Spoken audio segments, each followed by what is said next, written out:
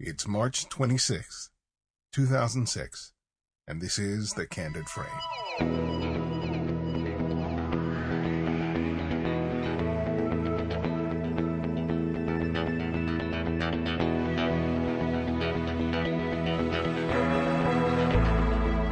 Anybody can take a picture, but not everybody can make a great photograph. It used to be that if you wanted complete control over your image making, not only would you invest in cameras and an assortment of lenses, but you'd also invest in a darkroom with its enlarging lenses, developing trays, and chemicals. Now in the digital age, we have digital cameras and memory cards instead of film. We import our images into computers and we enhance and manipulate the image in Photoshop. And then we output the files onto inkjet printers, where we can produce prints that will last decades and sometimes even centuries. The age of digital has certainly made things more accessible, if not easier. We have now more control than we ever had in a traditional darkroom, but that doesn't necessarily mean that we're making better photographs. The tools, the cameras, the software, the printers, they're providing greater control now than we had before. But it's still the imagination of the photographer that produces a great photograph. You look at the work of Man Ray, W. Eugene Smith, Ansel Adams, and each of these photographers weren't simply satisfied with the image created inside of the camera. That was just a starting point.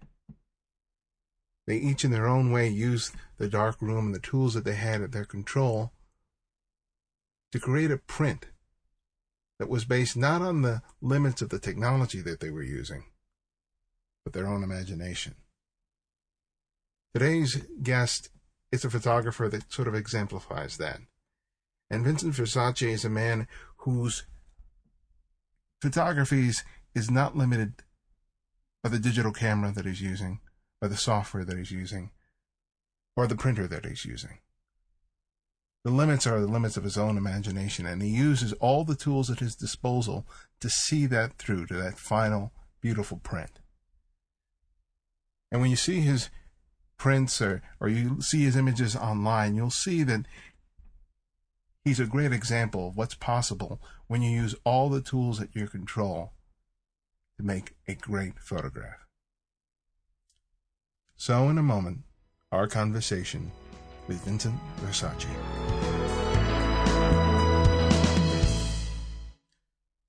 Hello, I'm here with Vincent Versace. And Vincent, welcome to the Candid Frame. Well, thank you for having me. It's nice to be in the Candid Frame.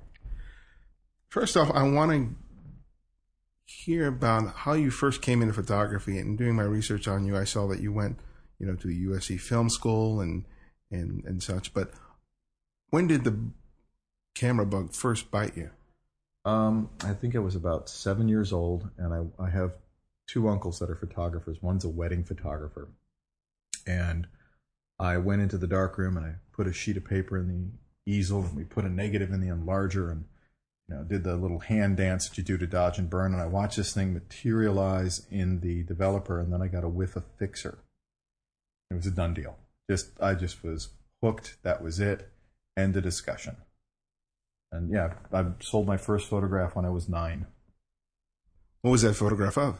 It was a picture of a beer-drinking raccoon. And I sold it to a local newspaper. Then it was what the kicker was. The raccoon had this bottle of beer and it was looking at me like, "What?" Like, "Good, it's a party, man." And it was just a hoot. I first saw your images about 8 or 9 years ago.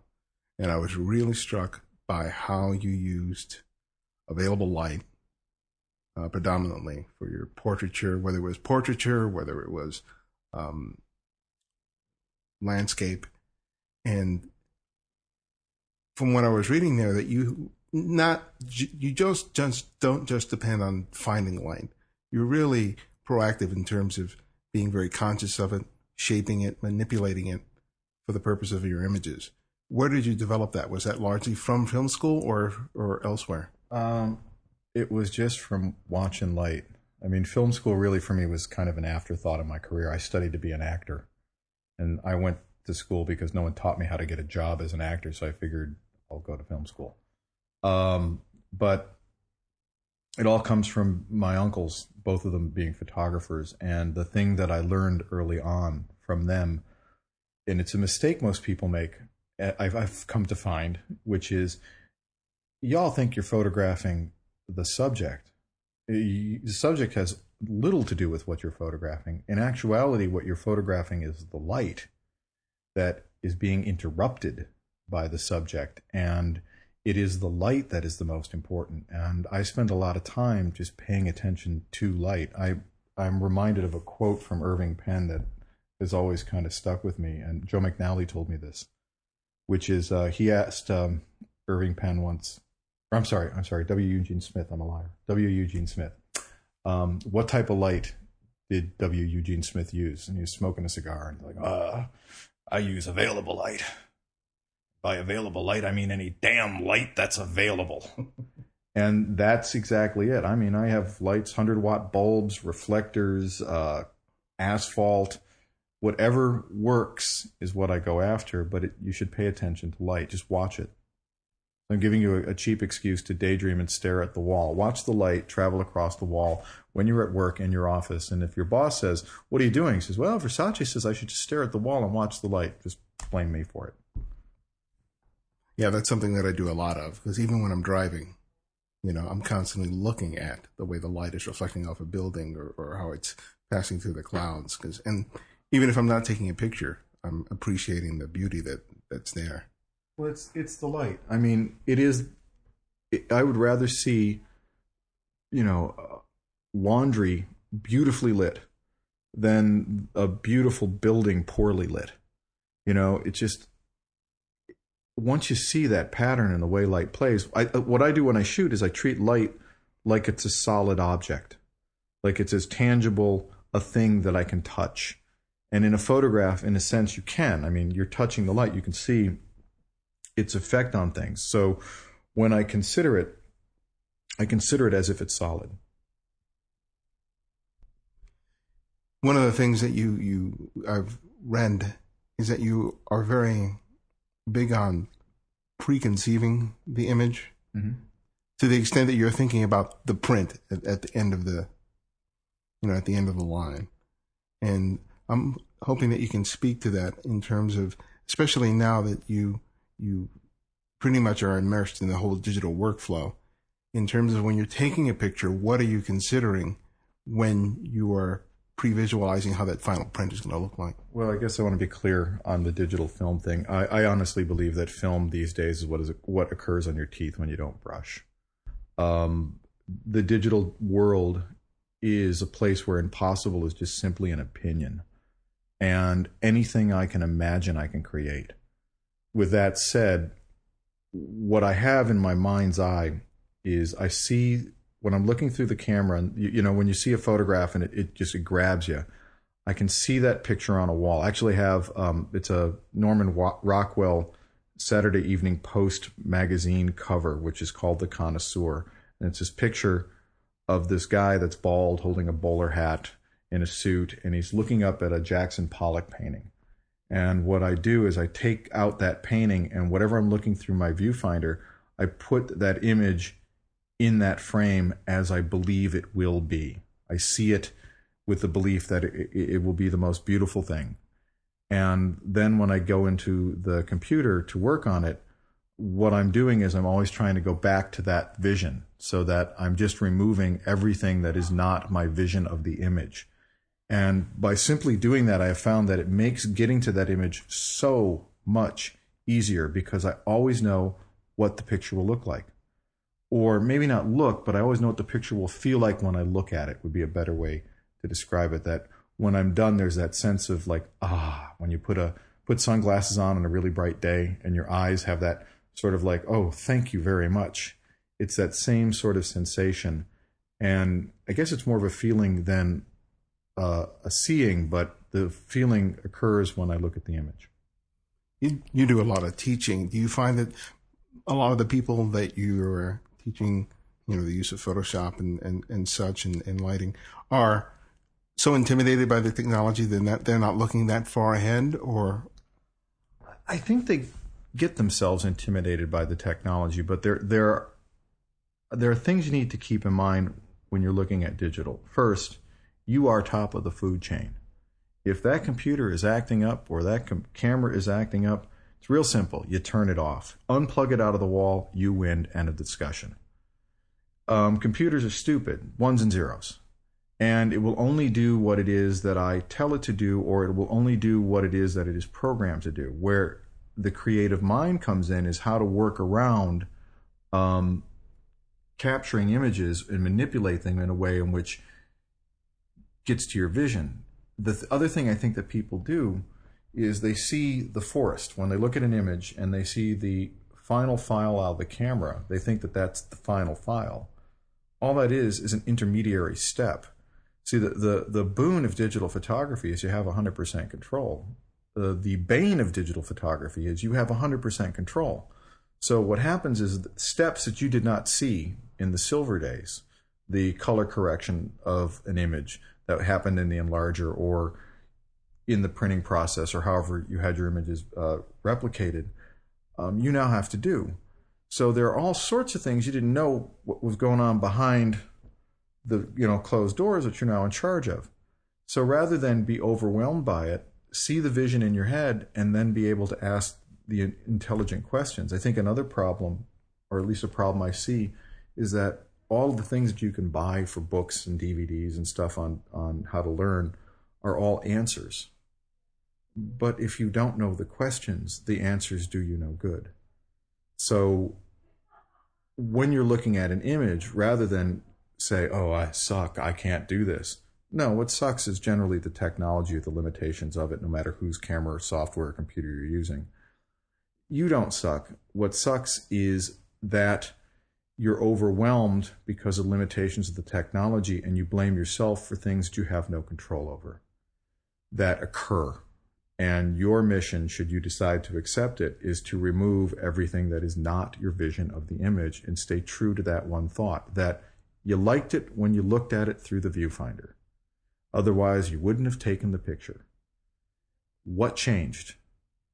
I mean, did something happen in the camera where all of a sudden this pearl became some level of fertilizer that you can't stand the way it looks? Well, that file that comes off the camera, that raw file, that's an intermediary file. That's not the finished thing. I mean, would it be great that if it came off the camera perfect? Yeah, it'd also be great if we had automatic subject finder cameras too, but that ain't going to happen either, nor would I want it to. What I want is to be informed about my decisions. So we get back to what's important. The more you know about the middle, the more informed your decisions can be at the beginning, because what are you in service of? The end, the print. But the question that never gets asked is, well, what's the print in service of? That's simple. The print's in service of your voice. So if you know what it is that you want to say, or at least open yourself up to allowing something to move you when you take a picture, everything else is a detail. And that's what I truly believe. I believe everybody has a voice that needs to be heard, and that's why I teach. It's like, okay, I lead a blessed life. I get to do the coolest stuff. So let me show you how to do some. If I can contribute to 10% of that in your life, 20%, sign me up. So that's kind of where, excuse me for ranting. No, it's okay. I think when people take a look at your images, particularly when they listen to this podcast, they'll look at your pictures and they'll go, wow, he takes great pictures, but he works with Epson, he works with Nikon, he works with Wacom. If I had access to all that stuff, I'd probably take just as good a pictures as he does. And you have an interesting story when you were working with some students that I'd like to hear you. Oh, yeah, actually, it's the photograph that's over here. It's that picture right there. I was teaching this one class and I got this, the reason why your pictures are so good because you got this camera, that camera. And I'd brought a couple of point and shoot cameras. And so I said, all right, here you go, kids. You can have the D1X and the D2H and all that sort of stuff that I brought. And I'll take this Coolpix 5000 and I'll just shoot with that. And 3 of my favorite photographs of all time I have shot with that camera. It's not the camera. It is the sensibility behind the camera. And it is sensibility that actually is what people mistake for the eye. I mean, you can arrange stuff and make it look cool and geometrically interesting, but it is a sensibility that inhabits the image. And it's mostly a case of slowing down. It's like, does it help to have a good camera? It helps, believe me. And what type of camera should you buy? I recommend you should buy your last camera first. Don't buy cameras the way in which you build freeways, which is for perceived need. Buy for expansion. But if that ain't the case, any camera will do. It is a capture device, and you should treat it as a capture device. It's like I wound up with the Presidio project. One of the things I would hear a lot is the reason why your pictures look so pretty is because you go to exotic places and shoot beautiful models and actors.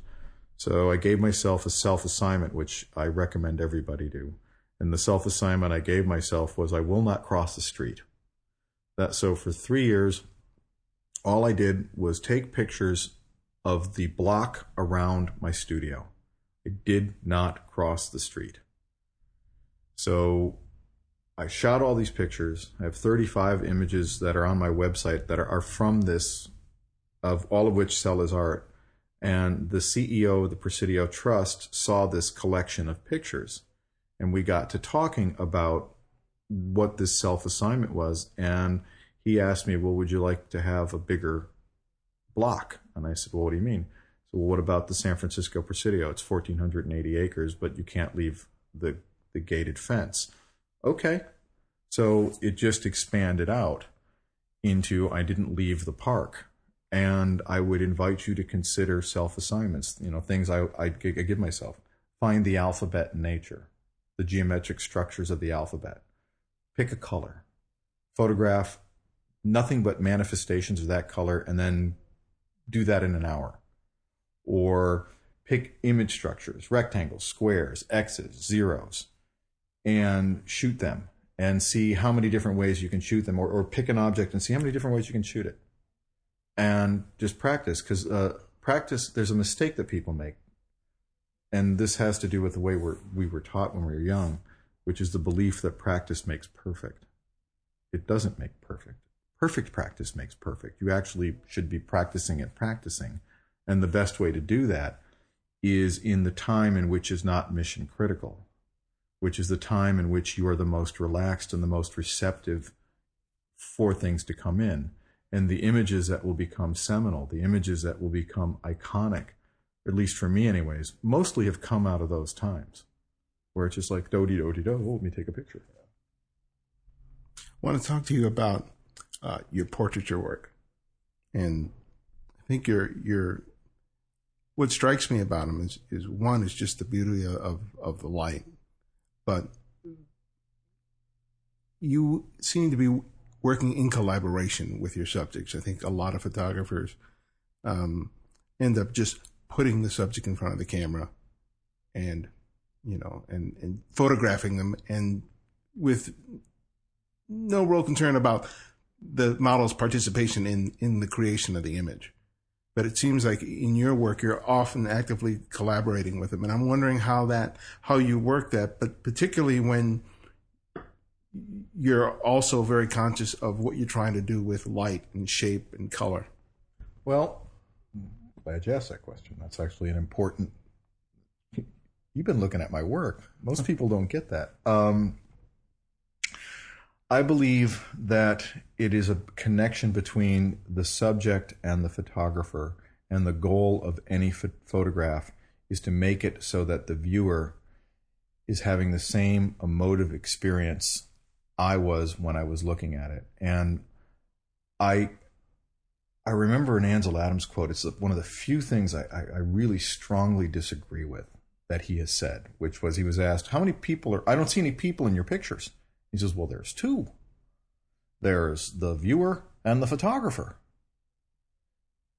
And I just went, no, that means your ego is in that picture. Now, I have never been accused of having a small ego. And I will admit that sometimes I require lubrication to squeeze through a door because my head can get so big. But when it comes to my photographs, what I want to have is that the only thing that is in the photograph is the subject. or the viewer, not me. So that when you're looking at my photograph, you have the same connection that I do, so that the experience is the same. Now, how I do that is I do work with my subjects. It's an all-day experience when I do portraiture. And we work on connecting in a way in which that I photograph the occurrence of the space between. It's an acting term. That acting doesn't occur on the one side of the camera or the other side of the camera. It occurs between the photographer and the subject, or between the actors on stage, and that the camera is just placed in between it. So what occurs is I'm following the follower. They're doing things that are causing me to do things, and I'm doing things that are causing them to do things. So we start connecting. Now, in that, what I like to do is to create controlled randomness, or basically controlled insanity. Viola Spolin said that in absolute spontaneity, you get absolute truth. You can only be one way if you're spontaneous, and that's truthful, which I agree, that I want to capture the spontaneous moment. So what I'll do is I will light in a ball. That's why I use reflected sunlight, that I will create a lighting environment which allows the subject to move. Things that I have observed over the years is people will pose themselves far more interestingly than I will ever figure out how to pose them, because they know their body far better than I know their body, and I want to make sure that what I get is them, that I want the representation of them. One of the ways that I practice is I shoot my flowers like they're portraits, and I shoot my people like they're landscapes, and the juxtapositioning of applying the approaches to the opposite disciplines has inhabited my photographs, which is why I started shooting people, because I'm trained actually as a landscape photographer, black and white, large format, peeling paint and trash can photographer. And so I started shooting people because when I got out of school, my uncle gave me a camera and says, I'm tired of listening to you complaining about having to wait tables. I taught you photography, go shoot actors. So that's what I did. And I wound up, through the course of human events, coming up with this whole way of shooting, which was based on, well, how would I want my pictures taken? So, I shoot at the speed of life. I don't count rolls of film, and I don't just take the one shot.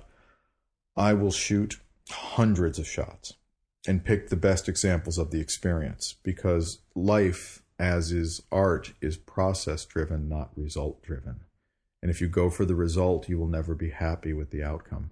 But if you engage in the process and pick the best examples of the process, what will occur is you will get these incredible results, which has nothing to do with going for a result. It's just showing up. The journey becomes the destination. One image that you did that didn't involve that process of spending the entire day with the subject was your picture of Norman Lear. So why don't you tell me about that? Oh man, Norman Lear, a hoot. He's an absolute hoot. I called him up. I was supposed to shoot him for the Technological Educational Development Conference, or Economic Development Conference, TED. And I said, Norman, I need a couple of hours to do this. He goes, I'm not going to give you a couple hours. I'm a busy man. You get 15 minutes. Bam, hangs up the phone. All right.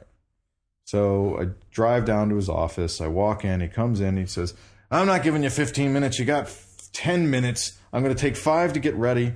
I hate having my picture taken. I'm a happy man. Photographers never photographed me being happy. I'm a happy man. Okay, so he leaves. So we go into this big discussion as to whether or not I can take a picture off the wall.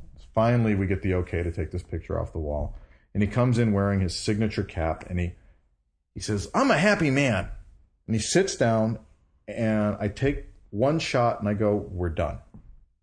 And he goes, what do you mean we're done? I go, I mean we're done. He goes, we're done like in done done? And I go, we're done like in done done, done, done, done. No. You mean done like in done done, done, done, done, we're done, done, done? And I go, we're done. What do you mean we're done? I go, is there an echo in here? He goes, we're done? And he goes, you want to see it? He goes, I can see it? Yeah. You sure? Yeah, I'm sure. You sure I'm sure? It was like a sitcom. So I take this picture, I show it to him on the back of my camera. He goes, oh my God, that's the best photograph I've ever had. It's of the back of his head. So I make it a black and white. We blow these things up to the size of billboards at TED, and I show up at this conference, and I mean, it costs $5,000 a head to get into this conference. It's where all the movers and shakers of technology and economics show up. And I had all these people coming up to me going, "Oh, that's just my favorite picture of yours. I have loved that work for years. I've just loved that picture." And I'm looking at this thing, and I went, "I just shot this last week, but you don't really." And you just, "Thank you very much. Absolutely, yes, sir, absolutely." And it's all these big CEOs. "Yes, oh, that's my favorite picture of his." And I believe he still uses that headshot to this day. And he's a cool guy. He's a hoot. That's a great story. The reason I ask about it is like at the moment that you did it, how much of that was, I know I've got the shot and I definitely don't need any more, in terms of just confidence in terms of what you're doing. Because there's so many photographers, they go, "I got to shoot a bunch of images just to make sure I have one," especially when you're doing it on assignment. And how much of it was just sort of a risk, nervous in the belly, sort of. In all honesty, it wasn't a risk. I was actually kind of pissed off. So it was like one of those things. It was like, all right, fine, fine. Okay. And so he sat down and he spun the chair around. He goes, "You want me to take a picture like this?" And I just looked down at the camera, and one of the ways that I shoot is if it looks cool, take a picture of it. It's just like that. And I go, "Wow, boom." And I looked at this thing, and he's all about this signature hat of his. So it's not about his face, it's about his hat. And it just worked out that the table and the ascending lines and the chair and the curve, you have to keep in mind, I shot that in his boardroom. This is like the most boring room. I mean, not that his boardroom is boring, but as a backdrop for shooting something, I have a blank white wall, a mahogany desk, and an office chair. And we have one bare light bulb. We took the head off of this PhotoFlex light that I have that you can put these things together, Starlight. We brought a Starlight in. We hadn't even put the head on the diffuser yet. He just came in, sat down, spun the chair around and says, "What about this?" And it was like, I took the picture and I took one look at it in the screen and it was just, well, okay. And it was just, we're done. And it was hysterical, just the conversation. And then we got into this conversation about what our favorite episode of All in the Family was. And it came down to this one silly scene between Meathead and Archie about how do you put your socks and shoes on? And he and I do exactly the same thing. I do a sock, a shoe, instead of a sock, a shoe, a shoe. And I just remember when I was a kid, that one episode, and I literally, when we were done, I go, "Now, do you do a sock, a shoe, or a sock, a shoe, a shoe?" And he just looked at me, he's like, "That's my favorite episode. I do it. What do you do?" I go, "Well, what do you do?" And he goes, "Well, you tell me first." I go, "Well, I asked." He says, "Well, I made the," and I said, "Well, I do a sock, a shoe." And he goes, "So do I." And he was like, okay. So, I mean, he's the neatest guy, but it was just a hoot to go through that. And we get back to, in absolute spontaneity, you get absolute truth. He sat down, turned his head around. It was no thought. It was just engaging in perfect practice, that I wasn't premeditating in the sense of, I must get this picture. It was, I shot the picture, looked at it, and at that moment, I actually saw what it was going to look like. And I knew it was going to be a black and white, because if you actually see the original file, the color is all over the place. It is this just god-awful, unbalanced yellow. And when it was all said and done, it's a pretty cool shot. Your talent as a photographer goes without saying. Anybody who looks at your images just knows how good you are. But one of the things I'm really interested in hearing you talk about is your marketing of yourself and your work. Because there are a lot of photographers out there who are really talented, but really get nowhere in terms of their photography, in terms of a business and being able to do it for a living. And I'm wondering how you sort of navigated that to make the career that you have. Well, I got lucky. I mean, a big part of it was being in the right place at the right time. There is some aspect of that with digital. When I got involved with digital, it was basically a case at the Nikon booth in which there was the one guy in the corner collecting cobwebs because nobody would talk to him. But there were some things that I looked at as I was doing this. One of the mistakes I think gets made with artists has to do with something Oscar Wilde said, which is amateurs speak in terms of art and artists speak in terms of money. And frequently artists speak in terms of art. Oh, I can't do this. I'm prostituting myself. I can't. It's like the minute you start doing that, you start losing sight of what it is that you're doing. Now, I see myself as a manufacturing facility. I do manufacture creativity. My job is to tell the truth and see the pretty. That's what I believe I do. And I approach my work as I'm not an artist. Though I get accused of it, I don't see myself as one. Art is something that people, and I use the word accuse your work of being, and it's people you don't know looking at your work hanging on a wall, and they say, oh my God, that's art. At that moment, you become an artist, but only for that moment. Or if you've got a company that says, oh, you're my featured artist. Like, okay. But it's expression that you are doing, and it's your sensibility and expression that you're creating, and it's your sense of the aesthetic that people are buying. And it is your vision of the world that hits somebody. And I love the fact that people, don't get me wrong, will buy my work, that pays the rent. But first and foremost, I do it for myself. Now, as a marketing facility, I look at stuff like all my image sizes are standardized. The reason being is that it's easier to load the paper into machines, but it's also easier for the end user to buy frames. Now, I have watched people buy 2 of my images because when there's a penny sale on frames, they can get the frame for, 2-for-1 frames, which frequently frames can be as expensive as the art.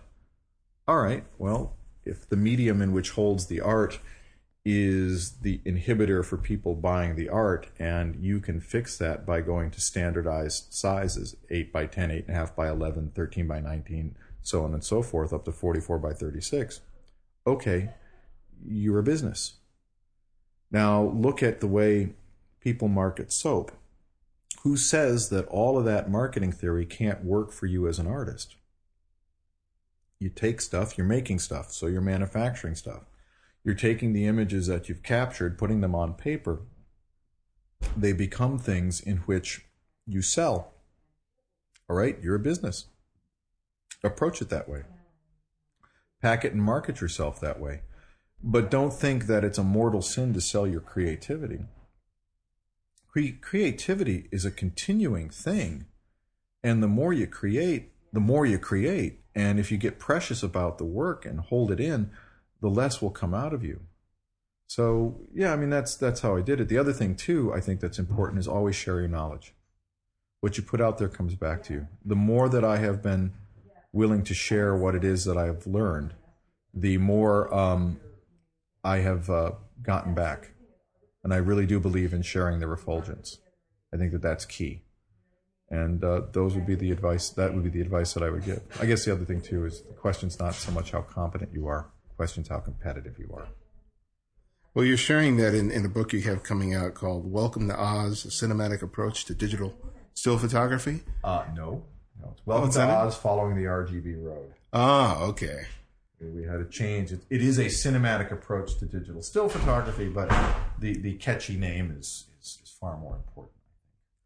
Tell me what you are hoping to get across to the people who read the book. It's a why-to, not a how-to, which we talked about a little bit earlier. I believe that there are too many books of answers. There are not enough books of questions.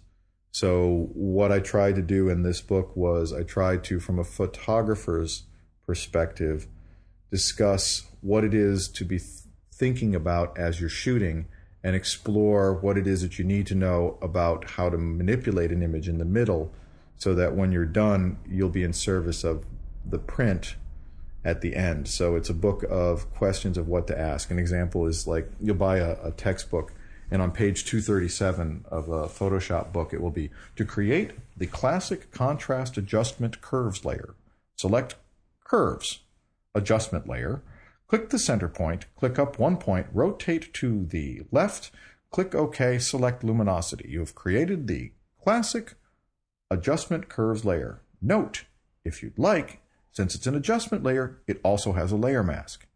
Well, just exactly what good does that piece of knowledge do you as you're sitting there reading this book of answers? Well, if you know how the human eye works, which is it goes to patterns that it recognizes first, light to dark, high to low contrast, high sharpness to low sharpness, in focus to blur, which is different than high to low sharpness, and high saturation of color to low saturation of color. And you want to move the eye. Actually, I think there are two eyes, the unconscious eye and the conscious eye.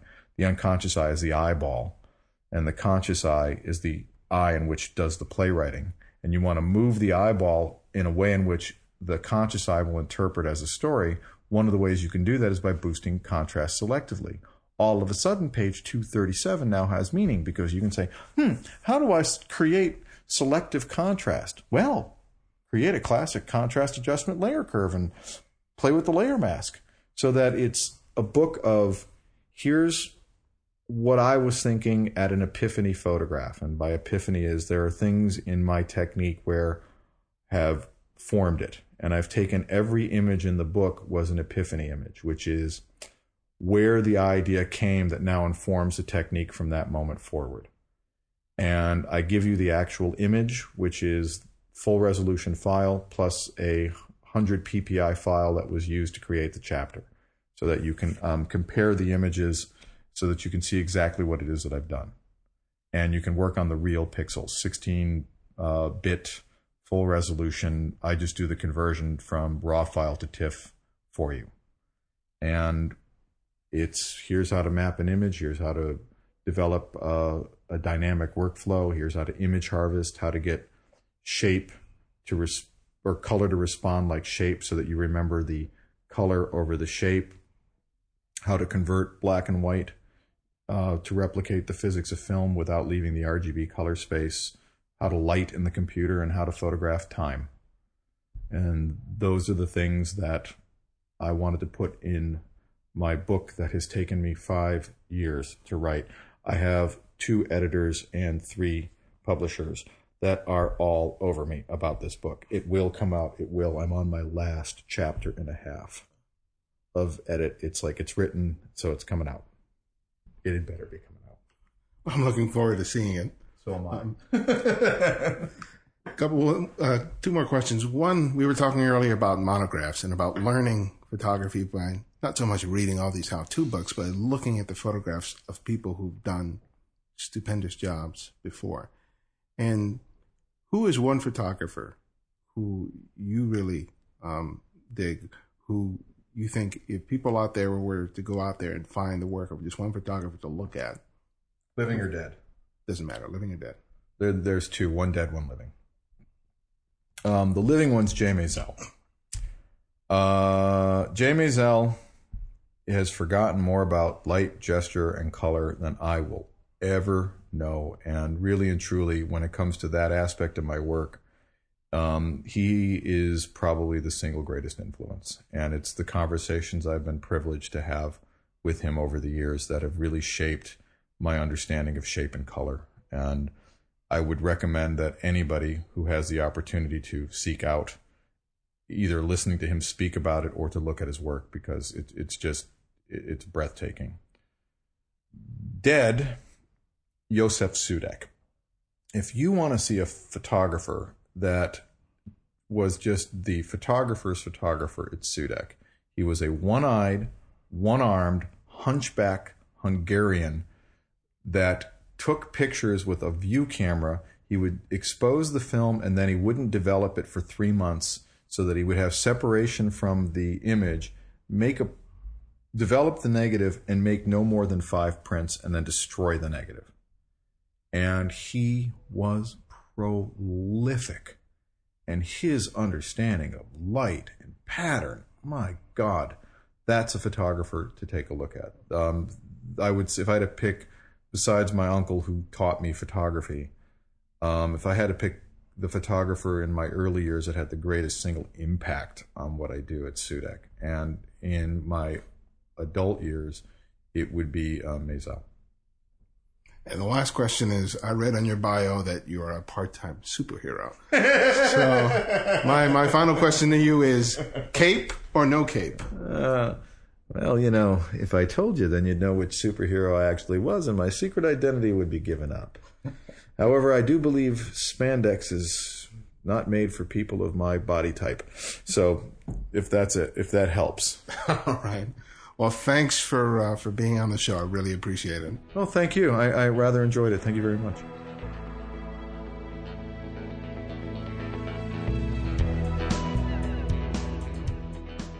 Well, thanks for joining us again. The show went a little long, but hopefully you got a lot out of it. I'll have a link to Vincent's website at thecandidframe.com. And if you have any comments or suggestions for the show, please feel free to email me at thecandidframe@gmail.com. If you haven't subscribed already, there'll be a link on the website in the upper right-hand corner where you'll be able to subscribe to iTunes or to any other aggregator. And until next time, this is Ivan X. Perello, and this is The Candid Frame.